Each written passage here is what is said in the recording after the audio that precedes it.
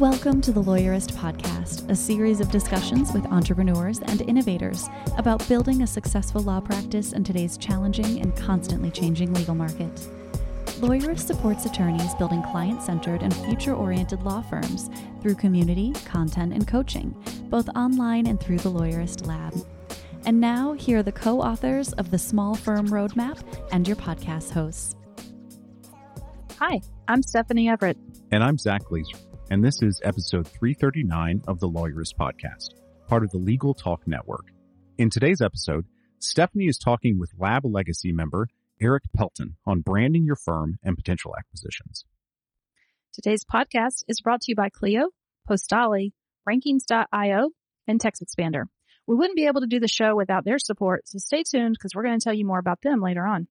So Zach, I thought today we'd have some fun because I was just sharing with you that my husband and I kind of snuck away the other night and we went to the casino for the first time in a really long time because of the pandemic, because our daughter's at sleepaway camp and we could. Yeah. And I think that's what you and I kind of concluded. Sometimes adults and spouses and people need to do things because they can. Actually, my father calls doing that. He calls that fishing when he goes to the casino or whatever. And I think that's a good indicator of what it is. It's a thing you're doing to relax, to blow off steam, to take some time for yourself and not think about anything other than what you're doing. Yeah. Like I sat at a poker table for 7 hours and honestly, like it was kind of silly. We didn't even eat dinner.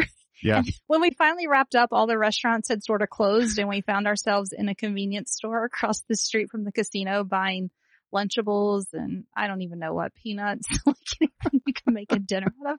I know, it was hysterical and we were just laughing at ourselves and just like so silly, but also like so fun. And it had been such a long time before we just kind of gave ourselves permission to be silly and we just had the best time. And you're right, like sitting at a poker table for 7 hours, I was not thinking about work or the dishes or my 401k or anything else important in life. Exactly. And you can do it with running. You can do it with canoeing. You can do it with plenty of things, but you've got to kind of reset that part of your brain. You're being a lawyer all day and you're thinking about things in the way that we were taught to think about them in law school. I think that it piles up this logical side of your brain and it weighs it.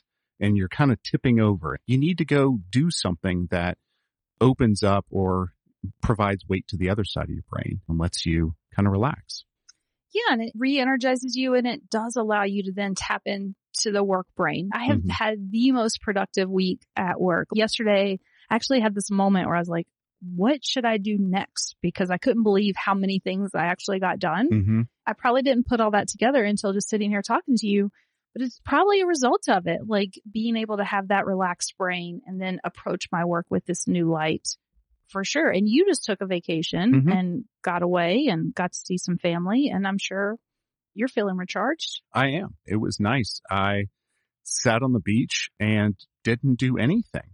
It was very nice and didn't think about what I need to be doing next or where we need to be going. My family and I take vacations and we just recharge. We just kind of sit there and enjoy each other's company, but we're not running around to 6 different places all day. We learned a lot about ourselves during the pandemic for sure. And I know I heard a lot of people say that they slowed down and they weren't always just going their schedule. I actually had to buy a calendar recently because I realized that I didn't have one for the year. And I was like, oh, I need to be able to put things on the calendar and keep up with our plans. Oh man, I think I probably need to do that when I get home. It's been kind of fun. Like, oh, we actually have things to put on the calendar. We're doing things again. I guess maybe part of the words of caution here is, but we don't want to go back to where we're so overscheduled and we have so many things and we're running around so much. We kind of lose that. There was some nice pieces of the pandemic where when you couldn't go anywhere, where we just sat in the backyard and enjoyed each other's company and had that kind of also relaxed time. And there's a balance there. There's a difference between taking some time off and recharging and taking some time off and going and doing something that is active and going and doing something that still requires you to be in that same mode. You go backpack through Europe and you're all day trying to figure out where you're going next, what you're doing. And that's can be a stressful sort of thing as well. Kind of taking a step back, whether it's a staycation and sitting in your backyard for a little bit, or taking a couple of walks down the street, or going to the mountains and not doing anything. Those are the type of things, to me, that recharge me. I love that. I've been writing a lot lately to our insiders about saying no and prioritizing. It's so easy to just get that overscheduled. And maybe part of this and part of the big takeaway for folks listening, one of the things that I wrote that I've really been thinking about is, does your schedule line up with your values? If you say, I love to travel, but you're not setting aside time to go on a real vacation and travel, are you really living up to your values? If you say that you want to be healthy, but there's no time on your calendar to actually go exercise every day or prepare meals that make you feel good, then those things are out of balance. Maybe part of the takeaway here is to take a fresh look at your calendar. And I think it's important to not only schedule business stuff. It's probably pretty easy for us. We know we put trials on our calendar, our big deals on our calendar, but where on your calendar is sometimes set aside to improve your business and to be healthy, or to be with your family, or to nurture relationships, or whatever it is that you say is important to you. And I think you should schedule out your personal stuff too, because that's the only way you're going to put that intention to it. My mother actually schedules to be unscheduled. And it sounds ridiculous, but we all do that. If we're not putting something on the calendar, we're all doing it anyway. She just blocks out that time of, I don't know exactly what's going to happen here. If you think, oh, well, I can't schedule that tightly, I can't schedule all my stuff in there. You can, but you can just schedule to be unscheduled. And that's fine. It. So there you go. That's a great place to wrap up. Schedule to be unscheduled. So now we'll have Zach's conversation with Cleo and then my conversation with Eric.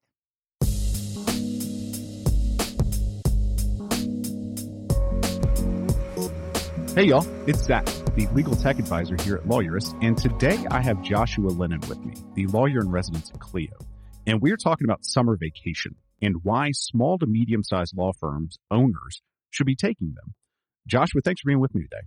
Thank you, Zach. It's great to be here. Earlier in this episode, Steffi and I were talking about the need to take some time for yourself. And Clio has done some real thinking on this. You guys have really kind of dug into the why and the how of summer vacation. So let's start there.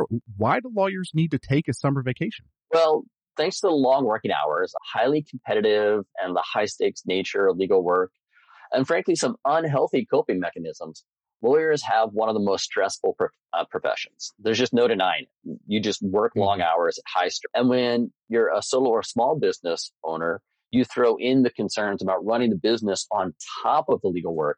And it makes for a very difficult situation for a lot of people's mental health.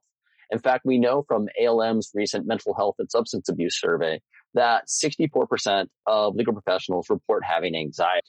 And then we've thrown a pandemic on top of that, a complete change in the way that people work and interact. Courthouses were closed, now they're open. You have all these additional safety protocols that go with that. That same survey tells us that 70% of legal professionals reported that the pandemic adversely affected their mental health. We've had stress upon stress upon stress. And that's why lawyers need to take a summer vacation. Because in addition to reducing stress, vacations have been shown to improve mental health and well-being, boost mental ability and creativity. You'll be helping your clients by taking some time off. And it just makes you feel more calm and rejuvenative. It's a step towards sustainability in the practice of law that I don't think a lot of lawyers consider when they think about vacation. Well, we went to law school and we knew what we were getting into. We feel like, well, we worked long hours in law school. We work long hours getting out. I think some of us think, well, this is what we got into. And that's not the way to think about this. When people do go on that summer vacation or whatever time period they can do, what should they be considering when taking that vacation? So I think there are a couple things that lawyers should consider. Just like everyone, they should take pandemic safety into account. So get vaccinated. I'm a strong believer that everybody who is eligible for vaccination should have them. But also make sure that you're continuing mask wearing and social distancing where appropriate. that you're taking the concerns of immunocompromised and kids into account when planning your summer vacation, people who can't get vaccinated, and definitely follow the safe travel tips from, say, airlines and the CDC. But in addition to all of that, things that everybody has to consider, there's picking the right time. Interestingly, Clio's legal trends data show that traditionally in the summer, there's a decrease in both new clients coming on board the law firm and billable hour time. It shows us that things just slow down. So it's a good time for you to pick the right time. Judges are going on vacation. Time your vacation when the judge goes on vacation, right? Then in addition to that, decide how connected you want to be while you're away. Are you able to hand off work and know that it'll be covered by, say, a locum? Or do you need to keep kind of your hand on the rudder? And finally, and this sounds a bit more morbid than it is, but make sure you have a succession plan. For solo and small law firms, there's actually an ethical duty to have one of these. But all it really means is you've got backup and a really simple method for your backup to step in and help you out if there's a need. I think my father's succession plan for years was me. Zach will do it. Yeah. And as long as you've got access to everything, that's not a bad plan. It wasn't a joke plan. That was the way it was. But I mean, it can be that simple, really. Yeah. Well, so beyond that, what can lawyers do to reduce stress before, during, and after vacation? I've gone on stressful vacations before. I think there are a couple things that you can be doing now, even if you don't have a vacation plan. And the first is just kind of automate your law firm so that work can be done easily, or that the people who are doing the work on your behalf can do so in a way that's being done competently, like using templates, for example, or having a unified platform where everybody can collaborate together will make it easy for you to put things on the right track even before you go on vacation. Then the next thing is make sure you can run your law firm from anywhere. If anything, 2020 and 2021 have told us is that location both doesn't matter and does at the same time, weirdly. It's great to be working out of your office, but if you can't, or if you don't want to, make sure you have the ability to still work. Cloud-based legal software has become the backbone of lawyers working remotely, and remote can also include a vacation. So don't worry about that. And then there are a couple, I think, just practical things you can be doing along the way during the vacation. Let staff and clients know if you'll be available at certain times and how to get a hold of you in case of an emergency, but also let your staff know that they can field a lot of these calls and help determine emergencies. So I need to know when my hearing date is. Oh, I can look that up for you. It's not an emergency. But, oh my gosh, the hypothetical spouse has taken the kids across state lines without permission. What do? That might be an emergency. And your staff will have the ability to contact you. Arrange for another lawyer, a locum, to cover while you're away. In Clio, you can easily share a matter with co-counsel for free, and they have access to your notes. They have access to the appropriate documents. They can even bill time on your behalf in your Clio account without them having to have their own Clio account. So it's a great way to get coverage on open cases without giving the keys to your law office away. Oh, absolutely. Yeah. And make sure you spend a few minutes on your inbox, going through the mountains of email and making sure that you let people know appropriately when you're not available. You set your out of office reply. That's appropriate. That way, everything can kind of tie together and you're not facing that deluge of emails when you come back. In fact, you can do add-ins with Office 365 that'll help you just kind of sort through this and file it automatically. Like Clio's Outlook add-in will just grab whole threads of email and put it into your case files. So you can come back and find them later if you need to. And that helps you connect with the rest of your team and staff. And I think a lot of that is knowing that things are being taken care of. When you're turned off, you can turn off. We've got all this information. What's Clio doing to help lawyers get a vacation this summer? So we want to actually both help lawyers get organized so they can take vacations and remove a little bit of fiscal stress on the vacation itself. So for a limited time, we've got an offer for new customers where they can get 3 free months with any annual plan. So new subscribers come, sign up for any plan price or any plan offering at Clio and get 3 free months. It's valid for all of our customers in North America and in Europe. And we just hope people come and try it. We've also got an offer for existing customers. We don't want to leave them out. And we're calling it Clio's Summer Fun, with a D at the end. And basically, for every referral you send our way that purchases Clio, we'll send you a $150 Visa gift card so that you can, close your summer out in style. One note, the program's only running until August 16th. So get those referrals in so you can have a great Labor Day weekend on us. Oh, that's great. Yeah. And I think by the time this episode airs, that's going to be a little over 2 weeks to get those referrals in. Well, Joshua, as always, thank you for being with us. This is a wealth of information. I would probably replay this again just to make sure we got all of it. And thanks for being with me. And we appreciate you guys being on every time. We love all the work the Lawyerist does. So thanks for having me.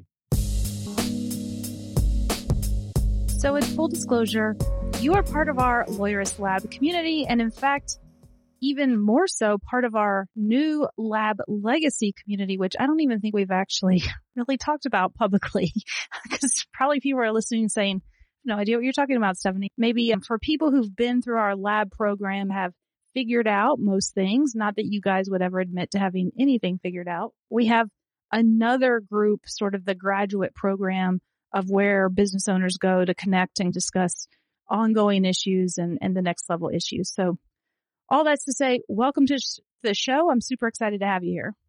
Well, thanks. And I, by no means, have figured everything out. In fact, I was recently telling you that I'm still learning new things and adapting all the time.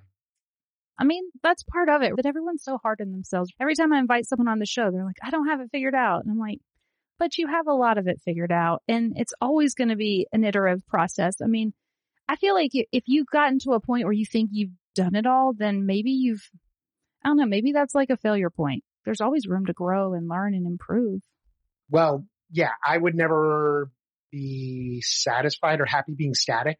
Growth and change is valuable. And the journey is where the fun is and where the learning and the exploration and meeting fun people along the way through Lawyerist and other places. One of the things I want to talk about with you today especially is this idea of brand. And I think it's kind of you're like a double expert because on the one hand, you do such an amazing job with the branding for your law firm, but also your law firm exists to help business owners protect their brand.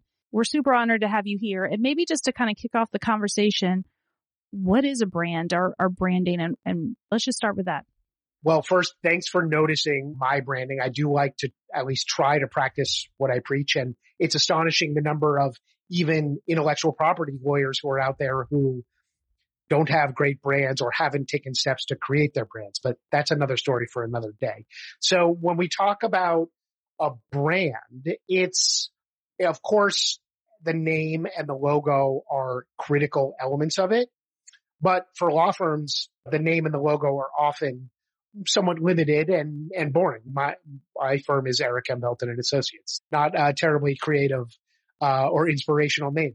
But the brand is the whole package that goes into the presentation of what it is that we're connecting with our clients and with our customers. And it's really that connection that defines the brand. It's graphics, it's values, it's our customer service and our relationships that we form with clients and with employees and on our team. And all of that impacts the brand. When you think about brands in your life that stand out and make a difference, an easy example that many people point to is Apple. And that's because when you go into Apple Store, it feels like a special place. There's great service, the Genius Bar, the look, the layout is unique.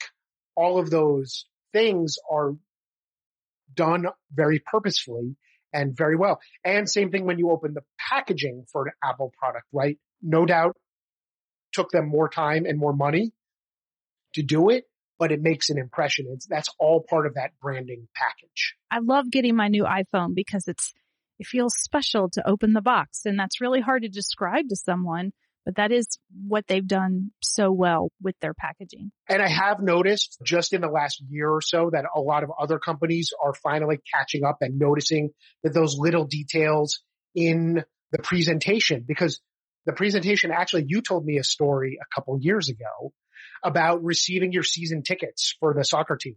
And that stuck with me. I don't remember exactly what the details were, but they sent you a really special invitation in the mail that obviously cost them more money than just sending you paper tickets. And it made an impact with you. You were like so excited about it. And that's the kind of thing that really sparks a brand connection. Yeah. So just for those of you who don't live in Atlanta and get season tickets to Atlanta United, but you should. And if you come to town, call me. I'll take you to a match. They did this amazing thing one year, and each year it's something different. But the year I think they really hit it was they sent our season tickets, which are really now lanyards, which is a whole nother story, in this box. It was, of course, all branded with the team colors and logo and everything. But when you opened the box, it had a speaker, and it started the chants, because when you go to a soccer match, there's like team chants and things that people in the crowd say. It started going, Atlanta United, but it was the crowd sound from a match coming across the speaker. So imagine opening a box and then hearing that. And I think there's some singers out there that have done something similar with concert tickets and things. So, you just got excited about going to a match just by opening this box. Perfect. Because it's about an experience. It's not just about a tangible ticket or thing. I mean, with everything you're saying, it's so important, because I think it's so easy for us to think of brand or branding and just go logo, like the image that somebody sees, maybe the visual images that someone sees when they see our law firm. And what I'm hearing from you is, no, it's so much larger than that, and encompassing your reputation and the connection and the experience and all the different touch points that you have with a client. In a way, it's exciting but challenging, because then how do you pull all that together so that it is like a consistent feel and message on behalf of your client? I mean, that's the challenge. Full disclosure, I have represented and represent lawyerists in protecting their logo and trademarks, but it actually serves as a nice example here, with all information that's publicly available, of course, that Lawyerist underwent a logo upgrade 6 months or a year ago. Yep. And that was a conscious decision. And obviously the new logo may convey a slightly different impression. And those elements, your slogans and your logo and your colors and your design, can convey a lot of things about the message that you're trying to establish with your potential customers and with your actual customers. Whether are you tried and true, or are you new and fresh? Are you super expensive, high end, or are you budget on purpose to help save people money? All of those types of things can be conveyed through those subtle branding messages. What does that process look like if you're an attorney and kind of just approaching this idea? Are those the kind of questions that you should be asking yourself to sort of figure out how you want to be known? Absolutely. I think it should be purposeful. And I think that I personally, in having worked with tons of businesses and many law firms and legal businesses, think that expressing some personality, something about what you are or your law firm's values are that's unique and sets you apart, is tremendously valuable.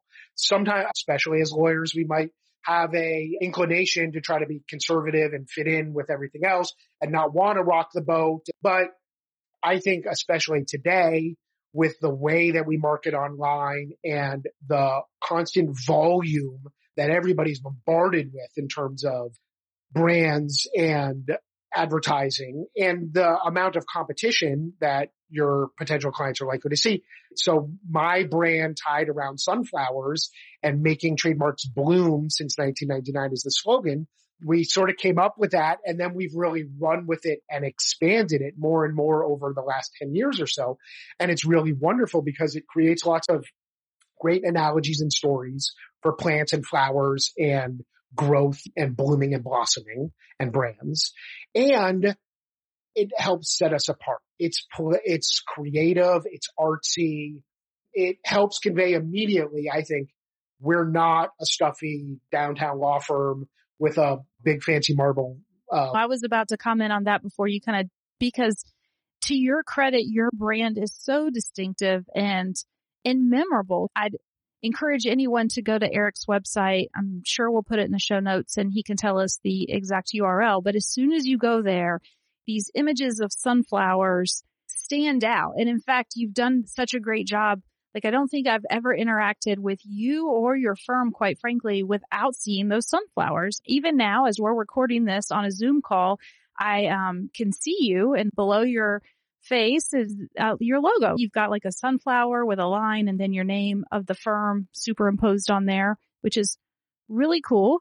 And then it carries through in everything you do. I love it so much. And you were so kind a couple of years ago to send me what I think you normally give to your clients, which is a packet of sunflower seeds. It was nicely packaged and it had your sunflowers and your logo and everything on it. And I was like, this is so great. And I told you before we hit record, anytime I see sunflowers now, I think of you, because that's just the connection that happens in my head. Well, much appreciated. I'm glad you enjoyed the sunflowers. I actually just this morning came upon, sort of by accident, a great way to sort of test what others see about your brand. And that is put your name or your law firm name or your business name into Google and then do the image search. Of course, the first few are probably going to be photo related, but hopefully if you do some marketing and branding, you're also going to have social media posts and other graphics and images and documents. And if you look at the first 20, 30 results that come up there and it makes a nice mosaic on your browser, is there some cohesiveness there? Or do the colors and the design really match? And then are they saying something? But the first thing is like, are they cohesive? And I guess it's a chicken and egg, because you want them to say something, but you also then want to use it cohesively. And that's where having a style guide, which is something that I admit I myself did not have for many, many years. We were a very small business. We knew where the logo files were, and I never really thought about it. But then in working more and more with businesses, and we made some sort of refresh to some of the branding materials, we said, let's put this in a style guide. And it's a perfect exercise because it makes you think about, okay, what are the colors we want to use? How do we want to place the logo? What fonts do we prefer, so that there's some cohesiveness to all these things? Absolutely. I look at our style guide at least weekly. Most of it's kind of now saved where it needs to be, but for sure, sometimes I'll get stuck, or I'll need the actual little code for the color, because I want to make sure I'm using the right color of coral in our new branding. But it's interesting to think about like how your stories can change over time. And maybe that's when you do a brand refresh. If you're listening to this and thinking, well, I've kind of had the same thing for a long time, if it's working for you, then great, stick with it. But sometimes you have an opportunity to step back and refresh and elevate. And we'd like to think that's what we did when we rebranded last year. It was like, okay, we had like black, white, red, really harsh, this typewriter font that, I mean, it definitely conveyed a thing. And then maybe had images of Sam's punk rockness skater person. And we were like, okay, maybe we can also be appealable to a broader audience. We softened. We went from red to a coral and from black to a blue. So there were subtle changes, but it felt great. And now sometimes when I look at those old images, it stands out, but now I'm like, oh, I like what we're doing now. I think the most important thing, and you'd probably agree with this too, is that it does need to be authentic to you. You don't try to be something you're not. Exactly. That's why I touched on briefly saying, I think personality is good. I think some expression of your hobbies, or again, what makes you unique? What values do you bring to the table? Maybe it's a favorite service project or charitable cause that you're involved in supporting. Like, that's a great thing to tie into things talking about your business and your branding, and then tie it all together. I love to ride bikes. So I have some goofy pictures on my website of me riding a bike in a blazer, which I would obviously not really ever do. But it conveys that message of like, yeah, I like to ride bikes and exercise, and that's part of who I am. I'm not trying to hide who I am. I'm not trying to be the most bland version of myself ever, so I don't offend any potential clients.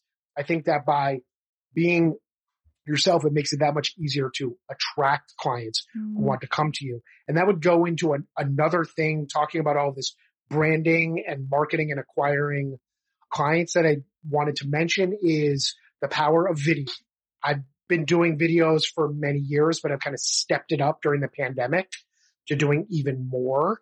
And it's number one, they're not only powerful just for content and search engines. And a lot of people don't realize that YouTube is the number 2 search engine in the world after Google, at least the last time I saw those rankings. But they also put some of your personality out there, and they put your voice and your face out there. And probably the most frequent comment that I get from people who cold call me is, I saw your videos. They already feel like they know a little bit about me. We already have a connection, even though I haven't been talking individually to them, speaking individually to them. We already have a little bit of a connection. They know a little bit about my personality and things. I find that that's been tremendous for building client relationships. Awesome. I definitely want to pick your brain on that and get into some specifics. And I think too, with what you're saying, I mean, yes, it all rings so true. And I think by putting your personality out there and having those pictures of bicycles and sunflowers and all the things you have, it probably gives people a way to connect with you, right? Like people want connection points. So instead of it being really boring and being like, okay, I'm nervous and I have to call this lawyer, instead they're going to be like, hey, I saw that bicycle on your website. Or I know one of my friends told me that more people talk about the picture of her dog on her website than anything else when they call her, because they're like, oh, I have a dog. That's a connection, because people are looking to connect. So that's even more reason why you should infuse your personality. So let's take a quick break, hear from our sponsors. When we come back, I want to dive into video more because that's super important. Support for today's episode comes from Rankings.io, a search engine optimization agency working exclusively for personal injury law firms. Simply put, Rankings.io helps personal injury law firms dominate first-page rankings. You'll never have to chase them for an update or hunt them down for an answer. Your clients expect you to be accessible, and Rankings will meet that standard for communication and transparency. You'll have a full team of SEO specialists fighting to put you at the top of the Google search results. Personal injury lawyer SEO is all they do, so all of their processes, playbooks, and people are completely focused on generating qualified cases for your firm. Best of all, you'll be one of an elite few. Delivering exceptional service and results requires focus, so Rankings.io carefully vets clients before accepting them. They're an ideal fit for growth-oriented personal injury law firms. To see if you're a fit, visit Rankings.io. It's hard to keep up with trends when you're rushing to court and helping clients, but new cases hinge on topping the results page. You need a marketing partner to keep you informed and your firm growing. That partner is Postali. And you should know about Google Local Service Ads. LSAs connect you with folks searching for nearby legal services. LSAs show up at the top of the page, higher than maps and other listings. And the best part, you only pay if you're contacted through the ad. Appearing when somebody searches for lawyers near me has never been easier or more affordable, letting you focus on the law. LSAs are a great addition to existing PPC efforts or a standalone initiative. Quickly initiated by the Postali team, LSAs and a partnership with Postali can get your firm where it belongs. To learn more about LSAs and Postali services, visit postali.com/lawyerist and reach out for a free consultation. Support for today's episode comes from TextExpander. TextExpander removes the repetition out of work so you can focus on what matters most. Say goodbye to repetitive text entry, spelling and message errors, and trying to remember the right thing to say. When you use TextExpander, you can say the right thing in just a few keystrokes. Better than copy and paste, better than scripts and templates, TextExpander snippets allow you to maximize your time by getting rid of the repetitive things you type while still customizing and personalizing your messages. TextExpander can be used in any platform, any app, anywhere you type. Take your time back and increase your productivity. Show listeners get 20% off their first year. Just visit textexpander.com/podcast to learn more about TextExpander. All right, Eric, we're back, and you were just telling us how impactful using video in your marketing, especially recently, has been. And I think for a lot of people, it intimidates them because the idea of being in front of the camera and having to hit record, and they think, oh, I'm going to have to do this 50 times and I'm still going to hate it and sound horrible. What advice do you have for us that are scared to hit record? I would say that authenticity of not being perfect, I think, is more valuable than being perfect. Perhaps it depends on your market. I'm not doing white collar criminal defense and charging $800 an hour. Maybe if I was, I would feel differently about it, but the authenticity is tremendously valuable. And it's certainly not expensive anymore to set up a decent video recording using a phone doesn't even have to be a brand new phone, using a phone that's within a few years old. And it doesn't cost, in the scheme of things, to actually build a little video studio or get some professional equipment is, I think, probably worth it. But all of that said is, like, you have to not be afraid to be on camera, to make mistakes. Paying for someone to edit the videos makes that a lot easier too. The worst case scenario, if you shoot a video and you don't like it or you say something wrong, you can just reshoot it. That was 4 minutes of time that I lost, but I gained the experience, and the second video is going to be even better. But once you start doing it, that rarely happens. One of my coaches kind of talked about Jerry Seinfeld, don't break the chain. He used to keep a wall calendar, and his thing was every day to write a joke. If he wrote a joke that day, he would make a big X on the calendar, and eventually it would look like a chain where all the X's were connecting. With video, he did a 100-day challenge for us. Every day for 100 days, we just had to shoot ourselves doing something. It could just be a quick 30-second video that we then popped onto social media. And it sounds terrifying, but then you kind of get used to it. All right, I guess I'm going to talk to this camera again for 30 seconds today. And you kind of get over it. Maybe even if you are hearing this and maybe you don't even post it, but you just do it. Do it every day, and you'll start to feel a lot more comfortable. You could do it and not post it, like you said, just to practice and get comfortable. You can edit them so that you're barely even on the screen. If you have other materials or graphics or things you're trying to show people, you can record Loom videos, or I'm sure there's other comparable services. And yeah, there's just tons of opportunity out there. And I found the most effective way for your time and your money to connect, to build that relationship. I want to dive into a few of your specifics. I think you actually did set up a recording studio in your office. You just went ahead and bought up some equipment and have a little setup now? I just did that during the pandemic. And before that, during the pandemic, I was shooting in various places in my house where I was trying to find a quiet spot apart from kids and dogs. And those were recorded on my iPhone. I bought a little tripod for my iPhone, a tripod attachment. Before that, I did a variety. I would sometimes go to a studio and record some, which, yes, cost money, but I would knock out dozens of videos in one day, and then I would just release them over time. So there's a variety of ways to do it. And then what are you talking about? What's going on in these videos? Yeah, I mean, I'm mostly sticking to trademark advice. It's another thing I think in creating your brand and your marketing is showing your expertise and not being afraid to provide content and provide information.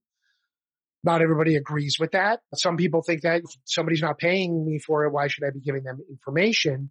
But I've found in my line of work, especially, the more information I give, the more it shows that, number one, I'm an expert and have the experience. And number two, how hard it would be if you didn't have the knowledge and the experience and tried to do it on your own. And it serves the purpose just fine. And I mean, we talk about this in the book. It's really what helps you establish yourself as an authority, which is what you want. You want potential clients to think of you as the expert, and what better way to showcase all the knowledge that you have in your head than by giving them information. And I know at first you said you're giving advice, but I would suspect you're really giving information because you're not giving them specific legal advice around their situation. Of course, general advice, like the value of having a style guide or what you need to do if you update your logo. General advice.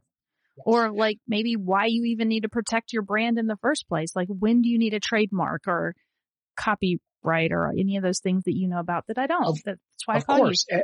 And then you can use the videos also to explain more complicated things that come up all the time to actual clients or to prospective clients and drop them into emails. And that's something that I've tried to get better at doing and actually giving people a variety of formats to digest the information. So now when I do a follow-up after an initial call with a potential client, I send them an email, and the template of that email actually has more information about the trademark registration process, web version, the podcast version, and the video version. So they can, and they're all slightly different. They could certainly consume all three, but they also can have a preference if they want to pick whichever format they want. So you're using this content in a variety of ways. I would imagine you're putting on your site. Is it getting pushed out on social? Absolutely. One of the things that I transitioned to over pandemic is I have a podcast called Tricks of the Trademark, where there's lots of branding and trademark advice. As long as I'm recording the podcast, I just recorded the video at the same time while I was speaking, much like we're speaking now, but not recording the video. And then I would drop it as a podcast, drop it as a video, and then I actually have a transcript made and drop it as a blog post. And for people, just to go back to the last item, for people who think they might be struggling to think of content or how to get things out on video, there are lots of articles, blog posts you can read. And even though I'm talking about trademarks and branding, I tell stories about something I encountered or something from a client where I'm not impacting privilege at all, of course, to tell a story, or you change some of the facts. Right. And that helps draw people in. Or I like to try to create graphics or visuals that I'm going to be able to build more content around. And then I use those as the focus of a video or a podcast, and it all kind of ties together. I love that. I mean, stories, obviously we can't disclose privilege or facts or really get close, but you can use those examples. It really helps clients and potential clients understand what the hell we're talking about. Let's be honest. I try to tell lawyers all the time, stop using lawyer language, because I bet you encounter this too. My husband will come home all the time with some idea and he's, hey, what's that trademark attorney's name? But I don't know what he has as a trademark. Like, I don't even know he just knows legal terms. He shouts them out. And I imagine that you get that all the time too, where people are like, well, I think this is a thing and I don't know what I'm supposed to do here. Just giving them that context in those stories can help them connect. Oh, this is my problem and this is how this lawyer can actually help me solve it. Yeah, that's exactly. Yes. I think in full disclosure, I've also given my husband your name because I don't know how to answer his wackadoo ideas. He always comes home with something and he thinks it's the next $1 million idea. And maybe one day it will be. So I need to keep encouraging it. See, and you're always telling stories about him. Thank goodness for, podcast content. I know. One day if he ever listens to this show, he might be like, why do you talk about me so much? But I have it on good authority. He's not listening right now. So we're all right. All right. Here's a question for you. If you're willing to think about it this way, what was a mistake or something you messed up along the way? You had to learn the hard way that looking back now, you're like, I wish I'd approached it differently. Maybe some advice for our listeners. Probably the two things that have stood out over the span of building my practice that have been the biggest pain points are HR and finance or accounting.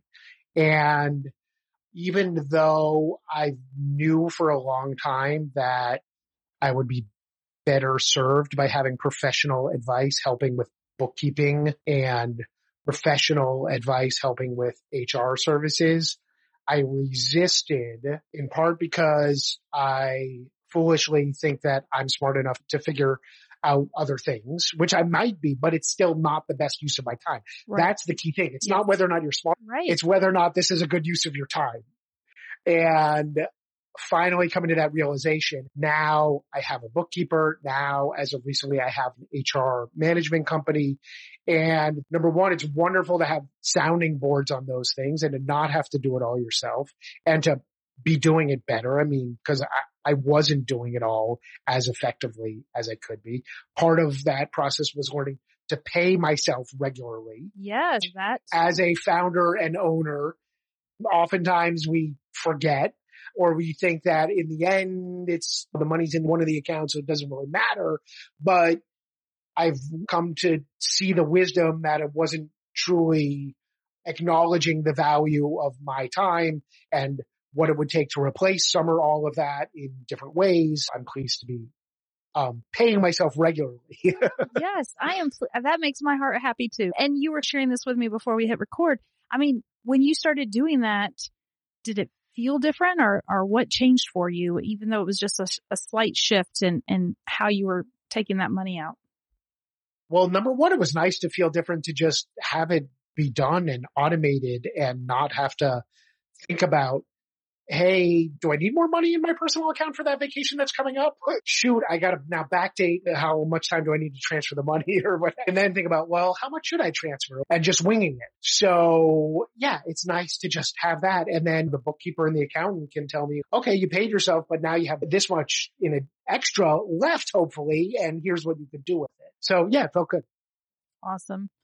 Well, I know this has been so helpful. Your branding is amazing, and you always are so giving in our lab community for our workshops or in person at LabCon, which we didn't have time to talk about, but I'm sure we'll be shouting about that on the podcast a lot because I'm so excited that we're going to do it again in person. Thank you so much for coming and sharing all your wisdom, and I will make sure that we put good links to your website on the show notes because if you're listening to this, take a minute and go visit Eric's site because immediately you'll see what I'm talking about with the visuals. It will stand out to you and you'll remember it, quite frankly, or just Google his name, Eric Pelton Law, and see what those images are that come up. I think that would be equally as impressive. I'm going to go do that now.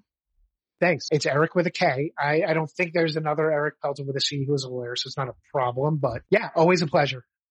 The Lawyerist podcast is produced by Bailey Tiller. Are you ready to implement the ideas we discussed here into your practice? Wondering what to do next?